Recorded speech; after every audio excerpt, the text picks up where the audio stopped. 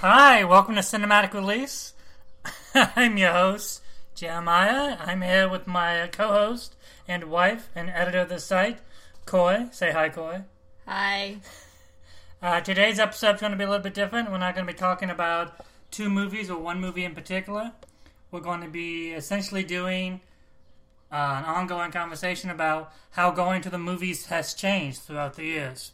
We're not going to be talking so much about the technologies of the movies themselves, like talkies and 70mm and Cinerama and all that. We're just going to be basically looking at how the style of going to the movies has evolved. The movie-going experience. The movie-going experience. Americans have been going to the movies. Yes. I mean, this isn't to say Europeans haven't been going to movies. We completely understand. Right. But there are lovely, lovely French silent films out there by what's-his-face? Mayhew. Yes. Georges Mayhew. Yes. There's a reason my husband hosts this and not me. So I think, honestly, you've seen more Mayhew films than I have. Probably so, but you know what? I am as high as a kite on my dollar as much as you can be in coffee, so we're just going to bust this thing out. Woohoo! That's how we do it in the Midwest! We're in Los Angeles, you dolt. We are in Los Angeles, but you and I are both deep in the heart Midwest people. But we're still in Los Angeles. This is true. But we brought the Midwest with us. Okay, I can live with that. Alright. So, movie theaters, as we know them, haven't always been around, of course. Mm-hmm. They started off, before we had silent movies, which weren't really silent, but we'll get to that in a sec. We had what's called Magic Lantern shows. And those were basically those were the early stages of silent movies. They weren't really so much camera projections as they were light projections. Is that like the shadow thing where it spins around yes, and around and around with like the horse going? Exactly. And you had the ones where you could just sit on the sidewalk peek into the box.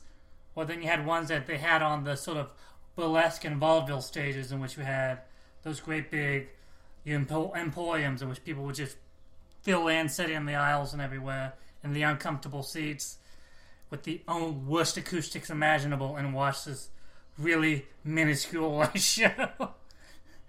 People were starving for new entertainment. I see that.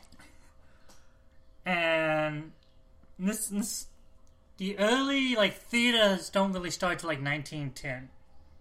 Okay, so my question is, between that spinny thing that gives you the shadow, whatever, right. Didn't we have where it was like a peep show almost, where you went and shoved your face into an eye hole and spun your arm? Yes, and those weren't really even those were part of the thing as I talked about earlier just a second ago. It was on the sidewalk. You paid a guy a nickel and you just look in because they weren't long. Wait, that's where we get Nickelodeon? Yes. Wait, is that a Nickelodeon or is that where we get the word Nickelodeon? Well, Nickelodeon comes from how much the silent era, between the magic lamp and the silent era. Uh-huh. Because you would go into, not necessarily a theater, but what was basically a storefront that they repurposed into a theater to show you a silent movie. So it's like the little in-between. Right, because before we had silent movies, you had silent shorts. The Mayhew stuff. Okay. And since Georges Mayhew used to be a magician before he was a filmmaker, his shorts weren't really stories so much as little pieces of fantasy or fantastical tales that he would put on. There's still there was just a beginning, a middle, and an end, but there was really no film language to it all. It just set the camera down and play with the possibility of images. Okay. And even then, they weren't very long. They were maybe 5 minutes, if that. Okay. And so you had live entertainment, organists, going to a Nickelodeon. But you still had to crank it the entire 5 minutes. No, that's something else. We're getting now to the storefront, which is actually where the Nickelodeon actually becomes a Nickelodeon. Oh, okay. See this is why he hosts this. Now, I could be wrong, but the best of my knowledge, which is limited. Okay, so how much did these cost, though? Well, it's hard to tell before 1920, 1913 or 14. But in 1910, it was 7 cents. In 1924, it's 25 cents. And if you calculate for inflation, 25 cents by today's standards is $3.75, which is still a steal compared to what we pay for now. That is so cheap. And what we got, and even then in 1910, when it was 7 cents, like I said, you got a bunch of things. You got the live action entertainment. Mm-hmm. You got the organist there. But again, you didn't just get one, you got like 6 or 7, because the people who ran the theaters had to program the movies themselves, because it wasn't just a feature film. That wasn't going to happen until D.W. Griffin came along with Birth of a Nation. And even then, before Griffin, you got Porter to go, you know what? You got a camera here, you can create a language of film. Okay. Alright? And so, the early Nickelodeon films weren't even really multi-shot films. They were single-shot films. Okay. Does that make any sense? Yes. Okay.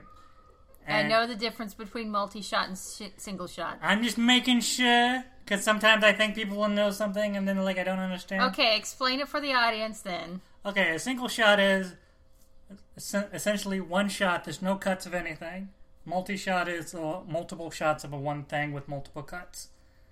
In the early days of film, this was far and away just too much for us to really figure out. We were just happy enough to set the camera down, let the camera roll, and just do things within one shot, and then cut to another shot, and then cut to another shot. Okay. And even that might have been pushing it. Okay. Then Edwin Porter comes along and goes, you know what? We can tell stories by cutting.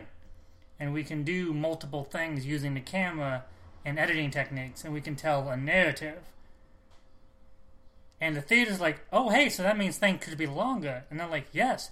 And the theaters, for once, are like, yes, we love that, because that means we don't have to program as much. If the things are longer, we don't have to put together 9 shorts and figure out how to put them all together so they're not opposite of each other. Like, there's a theme that we can follow. So you don't have one that's a romance followed by a murder mystery, followed by a crime drama, followed by a horror movie. You can have all murder or all love. So back then, you would pay, like, say, in 1924, 25 cents, and you were getting 6 or 7 movies. Before 1924, yes. Around 1924, not 6 or 7, but at least 2 or 3. Until D.W. Griffin comes along. Asshole. Well, because Birth of a Nation is like over 2 hours.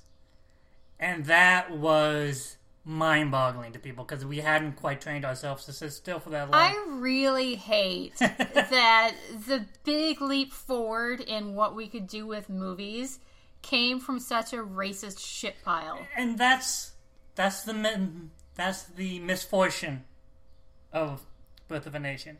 It is historically, technologically, and artistically important. It's also morally repugnant. And it's one of those weird things, because D.W. Griffin was shocked that people thought this was racist. Oh, I just bet he was.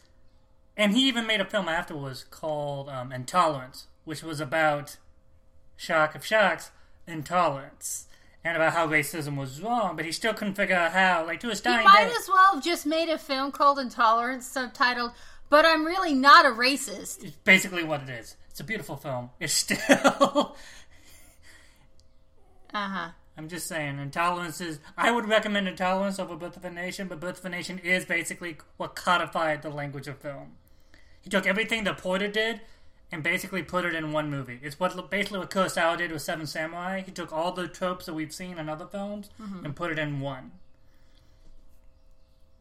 Yeah, I get that. It's still just so unfortunate. It is, and I can't get through Birth of a Nation, no lie.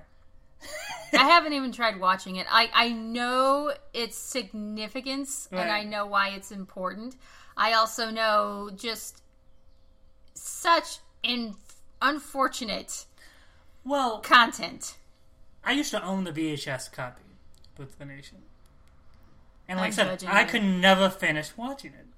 Like, I would get like 20 minutes in, I was like, this is fucking... No, I can't do this. And at the same time, the scholar was like, you gotta pile of films. Like, no, I can just read No, about you it. don't. I can just fucking read about it. Yeah, you can. And Be done with it. what people don't realize is Birth of a Nation was racist, even for that time. Like, there were protests by blacks, of all people. Surprisingly, they were shocked. No one was more shocked by the revolt by blacks against this movie than D.W. Griffin. He was like, what? Gee, I wonder why. Okay, so moving back from that movie. Right. When you went in to see a movie at the time, was it like today where you got to go in and then like you were done and the ushers would come in and clear you out, or did you get to... Well, we still like, until the mid-teens and 1920s, movie theaters, like I said, were just storefronts that were repurposed as movie theaters. They set up like a little dingy screen, they had a projector, and they would buy the film from the actual, not the studio, but the manufacturer of the film. Okay. And essentially, they didn't have anything to eat. There was no concessions. Oftentimes, so you stayed until you got hungry? Well, no.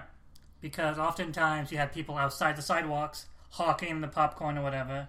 You had the storefront where the movie was shown was usually flanked by either a soda shop or a grocery store of some kind, so you could buy food going in. And then some people, entrepreneuring people, would sneak into the movie theater and walk down the aisles to sell the popcorn or candy or soda in between movies, because like I said, they were only 2 or 3 minutes, 5 minutes long, so it's not like they had to wait a long time. Right. Not to mention, I bet they were like off-season baseball vendors. They probably were, and the studio owners, well, not studio, but the movie theater people who owned that little storefront property hated them because they just littered the storefront. They were noisy. Eating food was noisy. I would have hated that. Yes, you would have. And then when they actually, in the mid-teens and 20s, when it's like, you know what we could do? We could make the theater an actual experience. Because before we were just talking about like basically folding chairs and a storefront. Mm-hmm. Watching these, until like I said, until D.W. Griffin comes along, these really short fictionalized dramas, and some of them what they call actualies, in which they were just like little mini documentaries of people walking around. You have to understand, we had to be taught how to watch movies by people discovering how to make movies. Well, I remember back way back then, it was an experience just to go watch a movie with a train coming towards the camera. That's The Great Train Robbery by Edwin Porter. Yeah, didn't that like scare the crap out of some people? Supposedly, I don't know if that's more urban legend than true, but they were shocked by the fact of motion just coming towards them. Not because of like they thought a real train was coming at them, but because psychologically and just in terms of evolutionary, like your eyes and your brain, an image coming straight for you was not something we had figured out yet. Something we had ever experienced before. So it was a jolt. I just don't know if they were like jumping out of the way of the train. Right. Which I've heard stories. So it was still an experience. Right. It was like when we first saw like 3D. Right. When even then, that was in the 50s, and that was even then people were like, what the fuck is this? This is stupid. Well.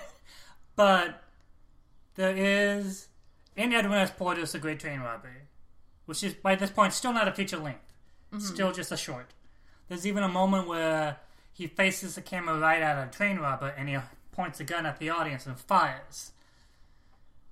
Like what Porter's doing before Griffin even comes into the play here is showing you that you can make the theater-going experience visceral in terms of what's going on the screen. Because people were feeling the train coming at them. They were feeling the guy looking at them and firing a gun. Right. Again, this is all Porter training the movie-going audience that how to watch a movie before Griffin even comes into play. Okay. And even then, though, the reason why the movies were short is because, like I said, you're not sitting in comfortable chairs. Right. And another reason why people didn't want the people selling the food there, because it was a callback to back when the Magic Lantern shows, back in the Emporiums and the vaudeville theaters, and the burlesque shows, the early movie-going audience weren't working-class people. That's a myth. The more and more evidence is coming up that early movie-going audience were middle-class people. So that's why when they started building actual theaters, the movie palaces, they started going for the palace, like the sort of luxurious look to get the people from the suburbs. There weren't many movie theaters in the Lower East Side. They were all in Upper Manhattan. That makes a lot of sense. Yeah. I didn't know that. That's some really good context. Well, and then in the mid-teens and the 20s, they start to build what a lot of people remember as the luxurious movie palaces. When you go into the LA Live, go to Premiere Theater, and they talk about this was designed in the golden age of Right. Hollywood. And even then, though, the movie palaces were architecturally beautiful, but they didn't have stadium seating. Right. Like you've been to the El Capitan, Mm-hmm. walking up and down those aisles. It's like going to Dodger Stadium. It's one of the older stadiums, and so the aisles really aren't made for you to walk through. They're made for you to barely be able to get to the seat and sit down. You're not made to have like a armload of like 62 ounce of popcorn and a 48 ounce of Coke and be able to maneuver yourself. It's file your butt in and sit down and watch. Exactly.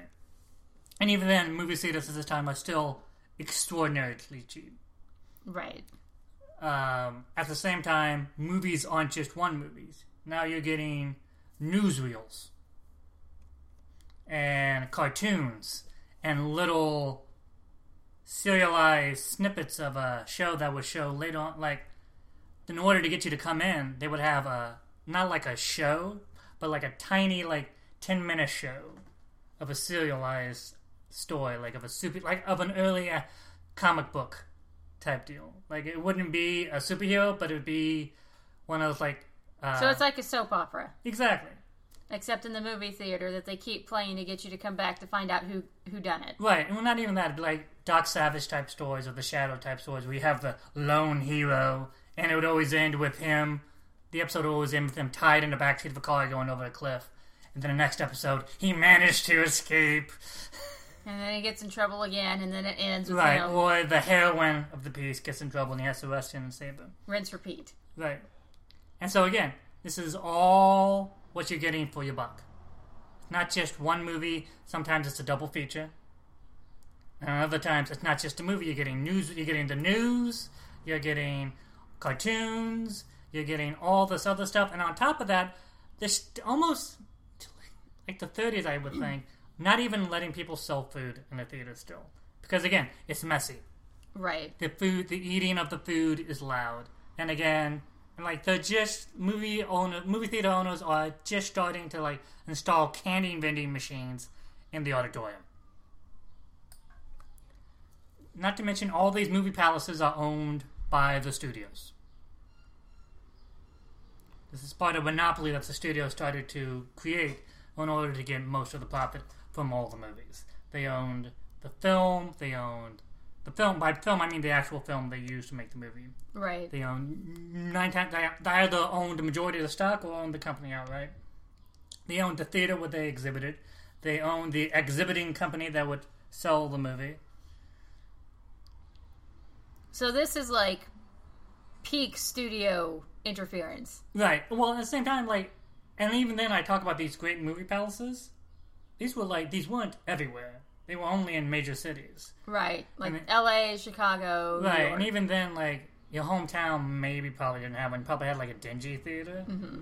But even then, like, say Gone with the Wind. They would do a thing in which they would take a train across the country and do stops, publicity stops across the country with Clark Gable and all of them coming out, and they would go to Atlanta, and they would go to Mobile, and they would just have all the stops of, like, a big Hollywood premiere screening of Gone with the Wind.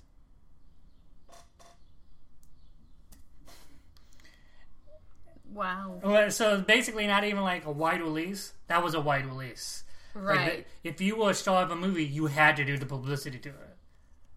And I mean, I know today we have the publicity tour in the sense like you do press. You do press, you do some press junkets, you know, like in whatever country, Right. and you go and you sit down, and a bunch of people come in and interview you all day, Right. or over 2 days, or however long.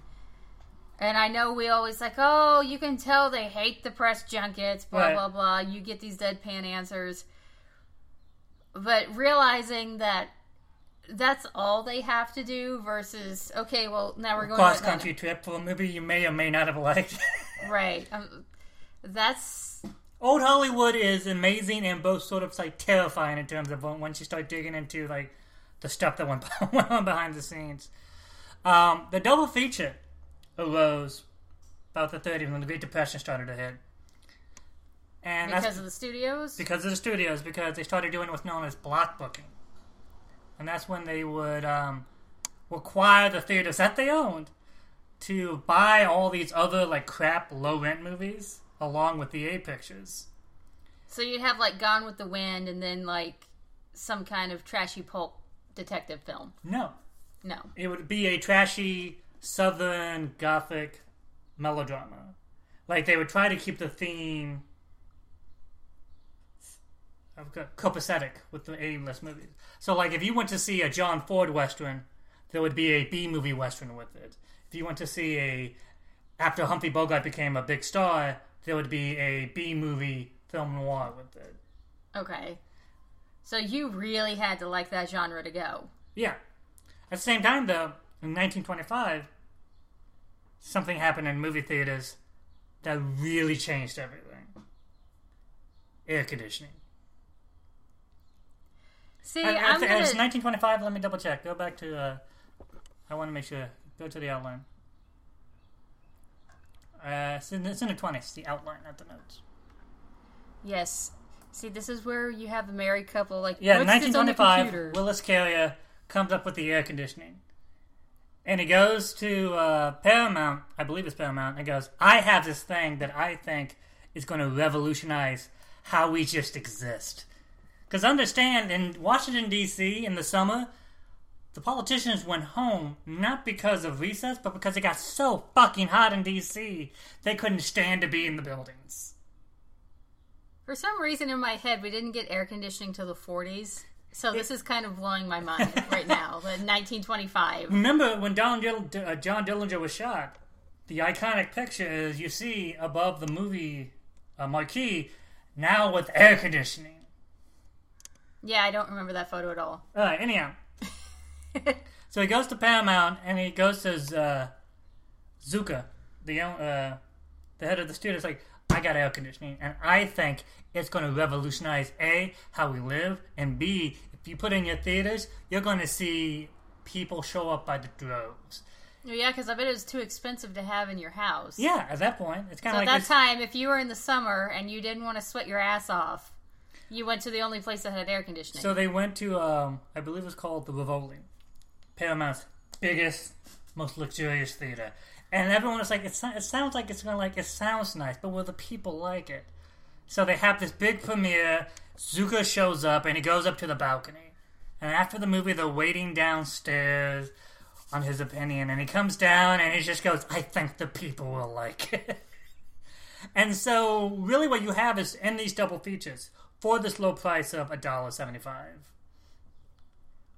you get everything I just told you. And you get air conditioning, which you don't have at home.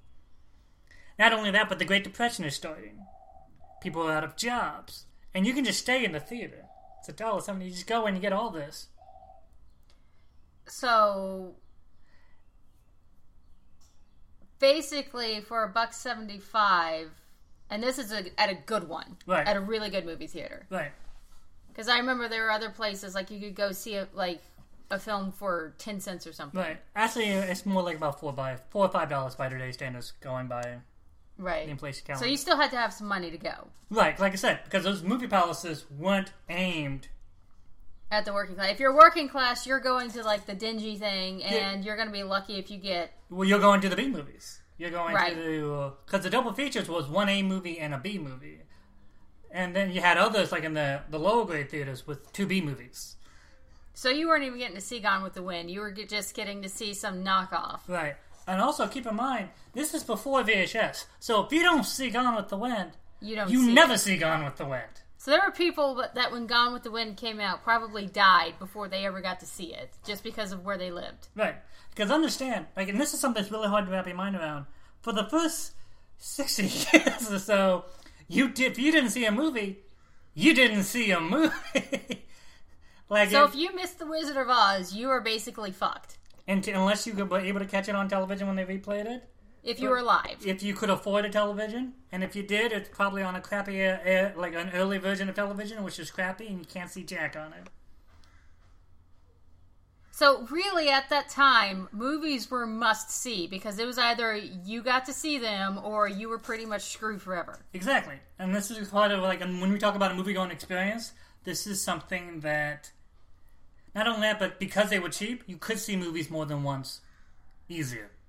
Right. And if you really liked it, that was going to be your only chance to see it again. Her name escapes me, but the lady who wrote Gone with the Wind.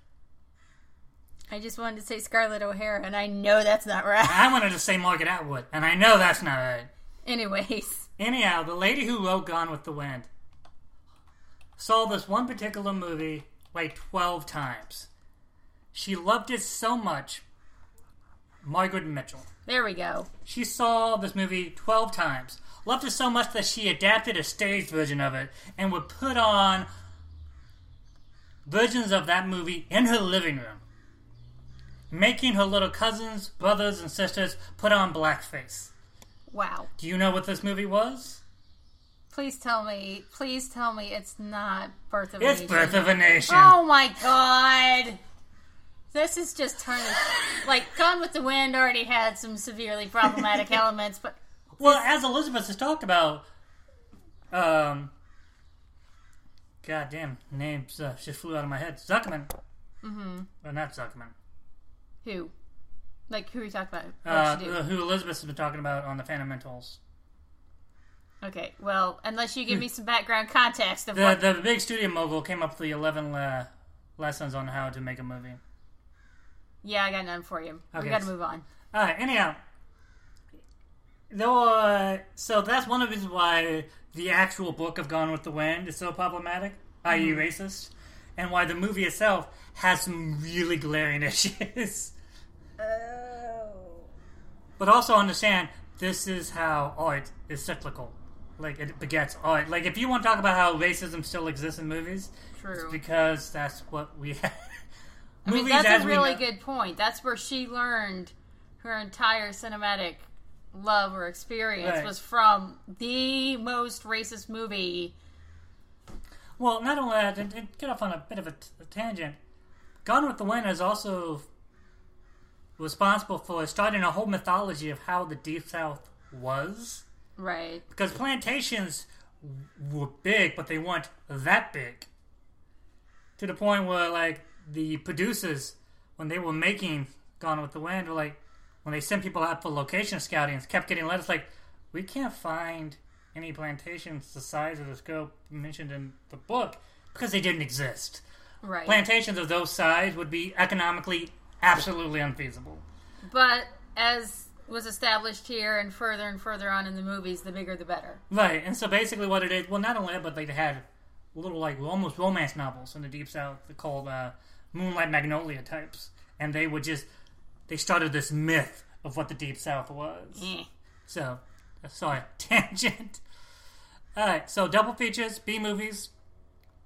So, during the Depression, there's finally someone's like, you know what's not fair? How the fucking studios own everything! Right. So the Supreme Court decides, you know what? You can't do this. You can't just book all this film time and all these films and not allow anyone else. So they basically ruled it was a monopoly. It was. It was part of an antitrust Supreme Court case. I can't find... United States versus Paramount Pictures. 1948. And that essentially is when the studio system, as we know it, starts to collapse. It's not the collapse of Hollywood. It's not the collapse of big business. But like the golden age as we know it with the studio Because the way the movies used to be made were almost an assembly line factory type thing. They were an assembly line factory. It's totally. Not almost. I mean, they were. Yeah, exactly. I apologize. And by the end of the 1940s, the double features were legal policy at 29% of the American cinemas. And 36% of them were like part-time double features. Because now we're getting into the 40s and 50s in which the movie you have during the day is not the same movie you have at night. And this goes on for like the next 20 or 30 years. I just realized, wait, you'd have like this one double feature and you would play that in the afternoon and the evening, right? Yeah. I just realized, holy crap, it's been this entire time they still didn't have multiple movies they would play. Well, like, they did, but not at the same time. Right. Like, because after like once you get into the 60s and 70s, they wouldn't have double features, but they'd have all the low grade movies, but they played for one night, and then the next week they'd be gone. Like they would show Candleshoe during the day, and say, "I spit on your grave at night." Yeah, that's a big. And it's for one day, and so you never see it again.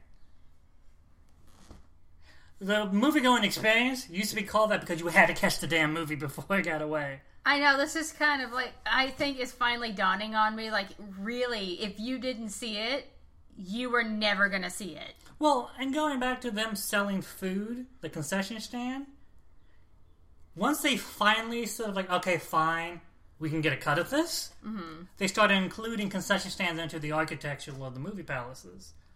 But they really, because of the movie studios, they went all out. They had homemade bonbons, like specially made for every theater. Every theater had a specialty they had. You know, it feels like we're kind of getting back to that, because I remember for a while, food at the theaters. What crap?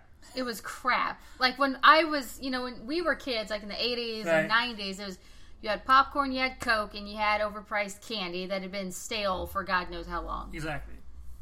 And now, here, at least in Los Angeles, we can go to the ArcLight. They have a freaking restaurant inside. Well, even in Kansas City, they have an AMC theater.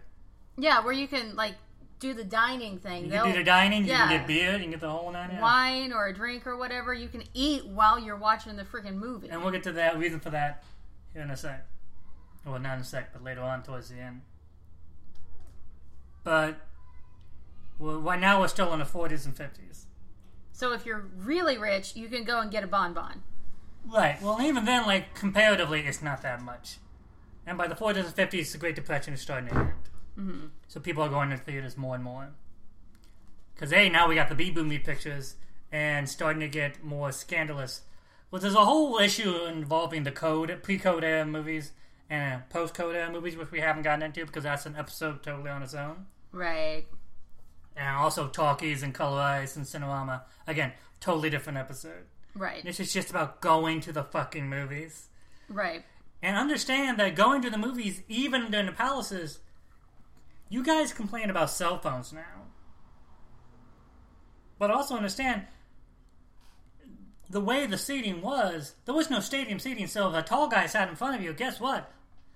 You're going to have to crane your neck around him to see a damn movie. Well, I remember even when I was younger, I lived in a rural area and we didn't have stadium seating. Multiplexes are relatively new. People forget that. Yeah, it wasn't until Quail Springs Mall in Oklahoma City. They got a big AMC. Right. And that was the first time, I think I was 14, right. 14, 15, before I ever got to experience stadium seating. But I remember it was all flat, and if somebody tall came up and sat in front of you, you were fucked. Well, it was all flat, and it went sort of at a slant. Yeah, very slight slant. And that as the years wore on, the slant got a little bit deeper. Still was a stadium seating. I remember at Nolan Fashion Square, this weird sort of slant that went down. And it wasn't stadium seating, but clearly you were going a little bit diagonal as you went down to the front of the theater. The floors were sticky because they weren't all carpeted. Right. Because, again, people were just leaving their stuff in, just lying around. Teenagers making out and having sex, much more prominent then. I feel like they trained people how to watch a movie, but movie-going etiquette was still a work in process at this time. Yeah, all the way until, now. Seriously. It's nothing compared to what it used to be. Because movies were so cheap, people didn't really think about just leaving a movie early by going out the fire exit door. So then you got the alarms going off during the movies. During the Great Depression... So you're saying that part of the reason people behave in movies right now is because they're so fucking expensive. Exactly. What? Well, again, we're getting ahead of ourselves. Okay. Because also remember, what else in the 30s, what is rampant? Poverty. Poverty and joblessness and homelessness. So if you had 10 cents... You could go inside an air-conditioned movie theater. For the entire day. Right. Okay. So now you have... And we're not talking about homelessness like we think about nowadays. Right. A lot of the homelessness nowadays is a mixture of mental health issues, LGBTQ issues, and just lack of jobs. Right. This is more of a just lack of jobs issue. So these are people who are at some, like, they're not... Well, this happened at the Great Depression when we had the collapse of the banks. Right. And quite literally, our entire safety net and speculation bubble completely burst. This was before we had the FDIC. Right. Your money, when it was gone, it was gone. And we had that mass panic where everyone went to pull money out and the banks ran out. Exactly. So nobody has any money. All these jobs run up. So you can't pay your rent. Nobody else is working either. And everything just collapses. Exactly. And again, the homeless people involved then are... Those are vagabonds. There were vagabonds and hobos, and there was a code that they followed. Right. Don't take too much of a handout because the next guy behind you is going to need a handout probably more than you are. So basically, like, take a handout, but don't abuse the handout. Mm-hmm. If you can't find a job, find a way to use your additional talents or unique talents to do some labor around the community.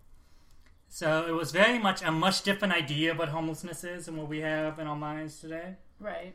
It was, as Warner Brothers termed, the forgotten men. Mm-hmm. The soldiers who went away to fight and came back and had nothing. Right. And so, and even then, like I said, you had teenagers running rampant.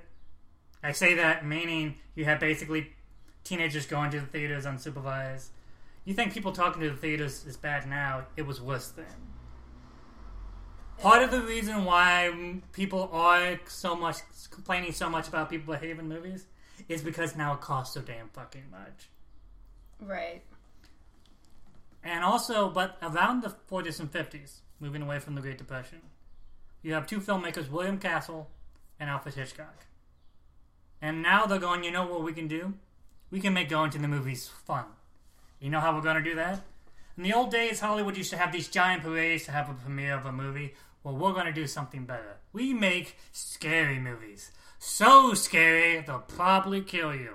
I'm so sure it's going to kill you, I'm going to have right here an insurance certificate for $1,000. And if you die a fight of my movie, you can cash it in. So they're the P.T. Barnums of their day. Hitchcock, a little bit more slightly. William Castle, abso-fucking-lutely. He had a cowl's booth set up in the auditorium of a movie, and if you left in the middle of the movie, he'd interview you and put you as part of the trailer. Oh, wow. There was a Vincent Price movie called The Tingler, one of my favorites. And the plot of the movie is there's this species that lives on your spine. And when you start getting scared, it squeezes your spine, and the only way to save yourself is to scream, and then that kills the tingler. And so the publicity for this movie was telling you about this thing that could latch onto your spine, and the only way that could save you was to scream. And then William Castle, being the brilliant, beautiful bastard that he was, went to certain theaters and installed a vibrator underneath the seat. Oh my god. that would go off. Diabolical. That would go off at random times, and people would scream. And then all of them were like, "Why are they screaming? Oh my god, the tingler!" That is brilliant, but oh, that is diabolical. There's a John Goodman movie, I believe, is Zuckerman, Forrest Gump guy. Okay. Who made a movie called Joe Dante. Joe Dante made a movie called Matinee, and John Goodman plays a William Castle type. And just all this cult of ballyhoo. Hitchcock would have it, if you watch his trailers, he's talking directly to the audience. And watch Psycho, it's like, he's going and taking a tour of the motel, like, and this is where she was murdered, and this is where he was murdered. Very messy, they've cleaned it up now. And it's just basically them being interactive with the audience. Mm-hmm. I believe in one of William, I think it was The Haunted House of 13 Ghosts, Castle had rigged up a pulley system on the top of some select theaters, and halfway through the movie there would be a ghost coming towards the screen, and he would release a dummy ghost through the theaters. 3D my ass. This shit was just... I'm a little bit sad we don't get that anymore. Well, now I'm they would sure sue. they would be sued. Right. William F. Castle would probably play up the whole, oh, look at me, I'm getting sued bit. But that's during the great 50s and 60s. Or 40s and 50s, right into about the 60s. And that's when we start getting to sort of dingy theaters. Well, I remember, like, especially in the 60s, because we had the rise of Grindhouse The Theater. Grindhouse theaters, and since now there's not so much control over the distribution and who shows it, more and more people are able to finance little crappy films. And since there's no studio system anymore, you have people going, I just made a film.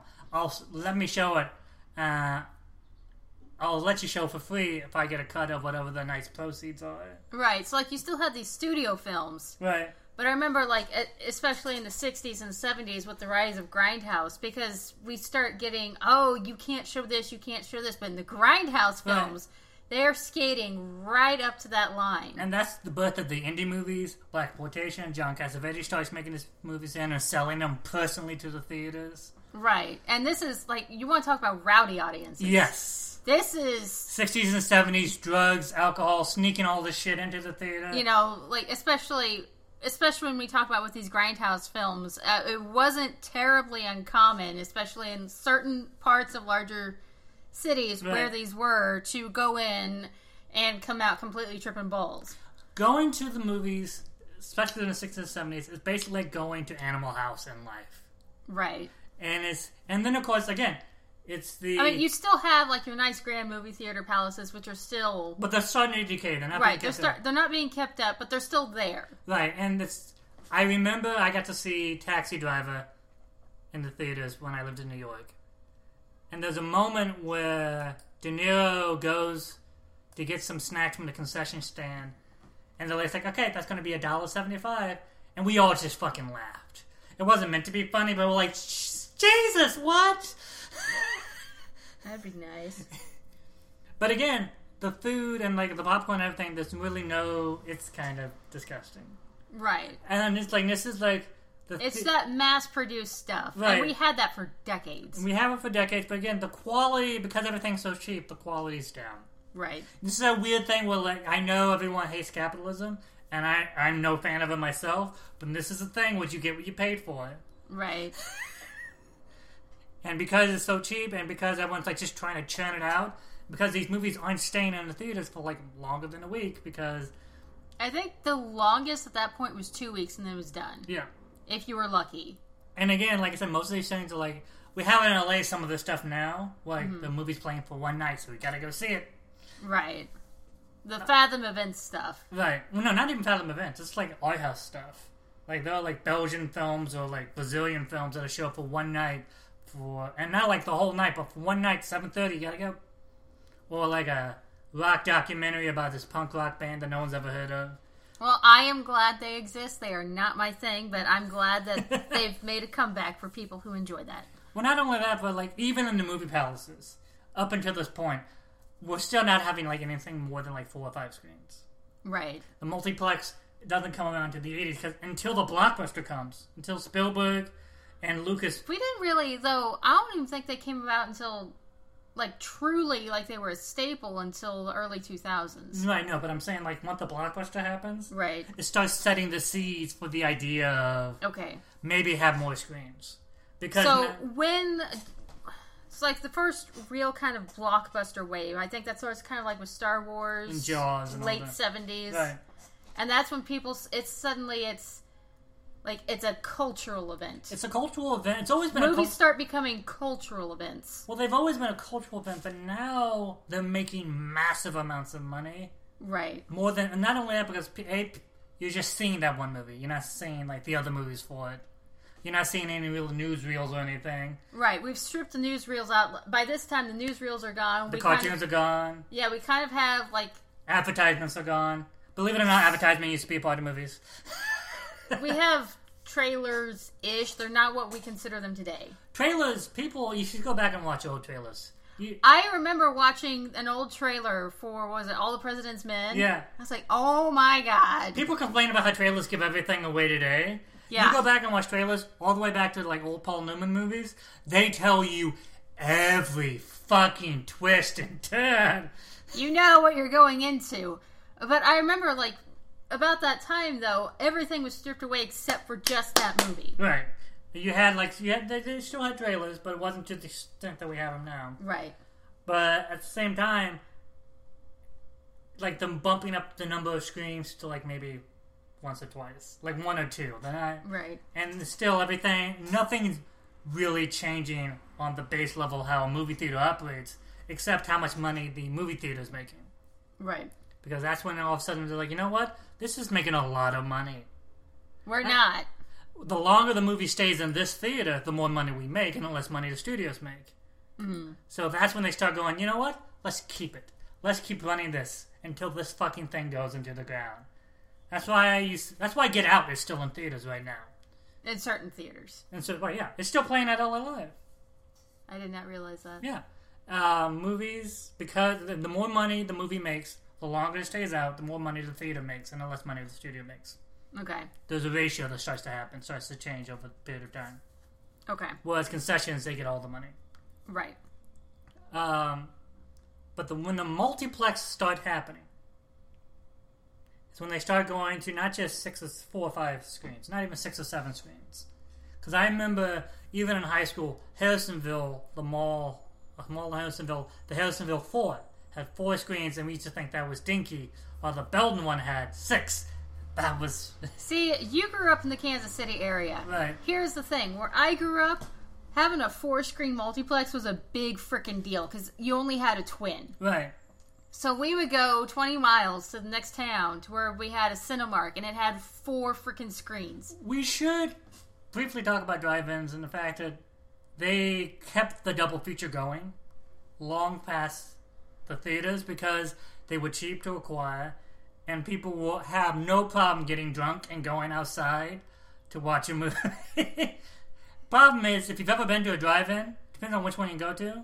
I personally haven't, but when you look at the technology, It's ancient. it's ancient and it's really hard to hear, Yeah. and it's all about the experience. I want to go to a drive-in one day, but we don't have a car, so it makes no sense to go. No, you don't. You won't be able to hear it, honey. It's true. Okay, little bit of context. Jeremiah is hard of hearing. Literally. And literally hard of hearing. And having been to a drive-thru before, Drive-in. close enough. I've been to a drive-thru. I used to work the drive-thru. Okay, that's good for you. And having been through a drive-in before, and when they came out and they'll put this little box in here, I've been to 2. I've been to both methods. Right. Where you either tune in to a particular station that plays the audio, Mm-hmm. which is really freaking spotty, or they come in and they set in a little tinny speaker, Right. which is... The quality's not good. It's scratchy. Right. You can only turn it up so high. For you, your enjoyment would be very minimal. Gotcha. But My enjoyment was very minimal. even before, like, the multiplexes, theaters started to gradually move up a little bit in terms of how nice the theater became. Right. I remember at the Independence Square, they had a sort of spiral staircase that led up to the bathrooms. Like, movies were still single-story, but they would be a double-story, but not for the theaters themselves, but for, like, bathrooms or concession stands. They would have a chandelier, or a sort of faux chandelier. Mm-hmm. I remember across, you had the Independence Center and the Town Square Cinema, you had the theaters, and then you walk outside right into the video arcade. I remember the Cinemark Carmike. It was a Carmike. Right. They had video games Yeah. inside the theater. In the 80s, they started bringing video games to bring in the youth. Because you came in to watch Star Wars, you could stay and play video games. Right. Yeah, that worked. Yeah, no, it didn't. It started becoming, again, absolutely annoying because we can get a large group of teenagers together. Right. They won't shut the fuck up! But, I mean, at this point, we're well in the 80s. Right. Movies are starting to play for longer. Yes. They're starting to twig onto the fact that if we make this an experience Right. again, as opposed to just conveyor belt them. Right. Well, AMC starts to come out with the multiplex. Right. And AMC started just basically buying up theaters. Because I remember Blue Ridge had the Blue Ridge Mall Theater, and across the highway you had the Blue Ridge Theater. And they were both owned by AMC, but they weren't like part of the signage, if that makes any sense. And then eventually they became AMC. Okay. And then the multiplexes started to happen. And then when the multiplexes started to come in, that's when you started getting stadium seating. That's when you started getting IMAX And if you notice, that's when the ticket prices really started to shoot up. Right. And also, if but you had to pay for the nice things. You had to pay for the nice things. And also, if you notice, the audiences starts to behave a little bit more because now this is $15, $20 a pop. Right. This isn't just $3. Let's go with Joe and Jack and other J names and do things. Right. For us, when we go see movies, because Jeremiah also reviews them for the site, when we go see movies, it is not cheap. It's half a day's pay. Right. Like when we saw Suicide Squad, and we saw it in the Premiere Theater and the LA Live. Yeah. Regal. That was $50 for 2 people. Because we saw it in 3D. We saw it in 3D in the Premiere Theater, $50. And also, that's why people are starting to get unhappy with movies, on the quality of it. Because now we're shelling out for an experience. Yeah, we're shelling out literally half a day's or an entire day's worth of pay. Right. And that's just for 2 people. Now I'm talking about people with families. Yeah. This is just 2 of us. Right. So if we're having to pay, half a day's wages just to go watch a movie. That movie better be fucking good. Right. And so now people are taking less of a chance on movies they don't know anything about because, again, it's expensive. But at the same time, though, like we talked about this earlier, I'm paying, I worked my ass off. Right. And now I'm having to pay out nearly an entire day just to go have this experience. I want people around me to shut the fuck up so I can see and watch it. Exactly. And I think everybody else does too, because you're paying out the nose for this. And that's why we get so pissed off when somebody's on their phone and they're talking really loud. And I understand all of that. I'm just able to block that out and focus on the movie. But when people talk, that's when I start shushing people. Mm. I'd had to do that at the beginning of Alien Covenant.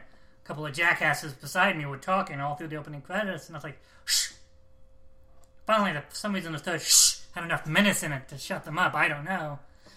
Well, I know. You've seen me. I get peeved if people are talking even in, the trailers. Right. Oh, so do I. And that's why I like the ArcLight, because they only show 3 trailers, and they cut off ticket sales. Just enough time where if people were coming in, they were already bought their tickets. Well, if I go to LA Live, I got morons coming in 20 minutes after the film started. But at the same time, though, you want to talk about a film-going experience, I do think we have to mention really quick, the location of where you go really plays into it. Right, because if I'm going to go to a Blockbuster, I still want to go to LA Live because that audience is coming in and they are pumped to see that movie. And stadium seating has now infiltrated everything. Right. Not only that, movies are still oddly democratic. It's the one thing where no matter what movie you see, you pay roughly the same price for the crappy movie. Right. So, because you don't know. A big name rock concert is going to be more expensive than a local band traveling through. Right. But a big name movie is going to be roughly on par, the same price as an indie movie, unless you're seeing it with all the stops pulled out. Right. So, we go to the ArcLight if there's a smaller movie playing, just because normally the ArcLight in Hollywood is showing it. Right. But, and I say this again, if I want to go to a big movie like Star Wars: The Force Awakens, LA Live is absolutely, for me, the venue to see it in. Oh, absolutely. Because you had the same group of people amped and in there and cheering and hollering for everything. And it was just this magical experience. And I love the ArcLight. I do. Right. It's a different crowd. It's a different crowd, but also at the same time, what we're talking about is the experience, the money we put into what we want this movie to be. So when someone talks or someone texts on the cell phone, what we're responding to is, hey, I get that you pay, but I pay too. How are you not paying no fucking attention? Right. Do you not have any, there are some movie critics who are instituting a code of ethics or etiquette for how to behave in movies, and I think that might be going a little bit too far. Mm-hmm. But, yeah, no, stadium seating, that's a huge deal. IMAX, I remember when IMAX wasn't a normal thing. I remember when I saw Star Wars Episode 2, Attack of the Clones, I had to go to the fucking Kansas City Zoo to see the IMAX. Because I wasn't playing at the local multiplex yet, because IMAX wasn't a thing, and now almost every major multiplex has at least one IMAX screen. Right. Or now they're even coming out with the 4DX experiences. Right, that's just going nuts. Yeah, some of us have motion sickness. We can't handle that. Yeah, and not only that, but I'm like, just show me the movie. Don't put me in the movie. Right. Well, you just went on about how... Why, the movie should pull me in. I don't need the chair swiveling up and down, all that, or someone spitting on me to make me feel rain. Okay. That's nuts. I don't know if you actually pay for someone to spit on you. Some people do. That's a different thing. But we're going to back that up because we don't need to go into there on this topic. We are running out of time, though. Okay, so we got to wrap up. Essentially, that's, in a nutshell, the evolution of the movie-going experience. We want to know what your movie-going experience was when you were younger. Like, when you were a kid, when you were a teenager, or when you were even into college student, or even if you are a college student right now. We're going to have a thread in our forums that we're going to have attached to the article for this podcast on the Fundamentals. And, you know, we want to know what it was like for you when you were younger. Do you remember a time before the multiplex? Do right. you have, because as you've heard me and my wife talk about, we remember the names of the small theaters we went to. Yes. And they weren't the AMCs, they were called by the location, Nolan Fashion Square, the Harrison Film Mall, you said. I said Carmike. Carmike, right. It was a chain, but it was still Carmike. It was a small chain. Right, and I'm not saying the city it was from, but... I mean, we want to know what it was like for you guys. Did you guys grow up, you know, like I did in a small town, or did you grow up in a larger place like Jeremiah did? Were you young enough that, you know, we didn't have the multiplexes? Or even if you did grow up and multiplexes were all you knew, you know, we want to know what that was like. Well, not only that, but just real quick, one of the reasons why the experience is so important now is because now we don't have to go to the movies to see the movie. Yeah, that's starting to be irrelevant. Right, like if we having to see this movie in theaters... Most movie reviewers now have part of a rating system of don't go bother seeing it in theaters, or rent it, or wait to see it online for free. Right. But we still want to know what your experience is. Sorry. And also, I mean, yeah, on that same token, though, like, tell us, if there's a movie that you're on the fence now, are you going to spend your money on it, or are you going to wait? Right. You know, I mean, it's something we have to think about now because it is so expensive. It is expensive, and it is part of the budget when you make a budget. Yeah. So, you know, tell us this. Tell us, you know, what was it like for you as a kid? And tell us now what your movie habits are. Are you going to go see it, or are you going to wait? Also, go ahead. I'm not the only podcast we have. Yeah, we have other podcasts as well. The Fundamentalists. I host one with Elizabeth, and it is decidedly lady-loving oriented called Ladies First. We also have Unabashed Book Snobbery, which is Kylie and Julia, and they do a lot of salt talking on Game of Thrones especially. Which seems to be the only type of talking to do. Yes. And then also there's Kylie, Gretchen, and Julia have the Fundamentalist, and they kind of talk all things fandom. So every episode with that is a treat, and it's something different. So we urge you guys to check those out as well. And also, don't forget to review and subscribe to us on iTunes. Yes, we're going to be on iTunes now. Yes, we are. So we greatly appreciate if you just pop in and do that. Also, it would help us out. Check out my social media, Jeremiah O. Sherman at Facebook, or J. Sherman Fiction at Twitter. I do movie recommendations every Wednesday. So if you want any kind of recommendations, I try to keep it in theme to what's going on in the world or what I feel like. And, you know, just feel free to spam him, too. Or that. It's not like he's doing anything. I'm not. I spend most of my time doing nothing. I'm going to get in trouble for that. We're going to wrap that up now. Yes. Thanks again for tuning in. We'll be back next time with another topic. Yana will be here to talk about Jackie Brown. That's right. We're having a special guest. Yes. Another Fundamentalist writer, Yana's going to be in. So stay tuned for the next episode. And again, review, subscribe. Review and subscribe. Thanks for listening, everyone. This has been Cinematic Release. Have a good one.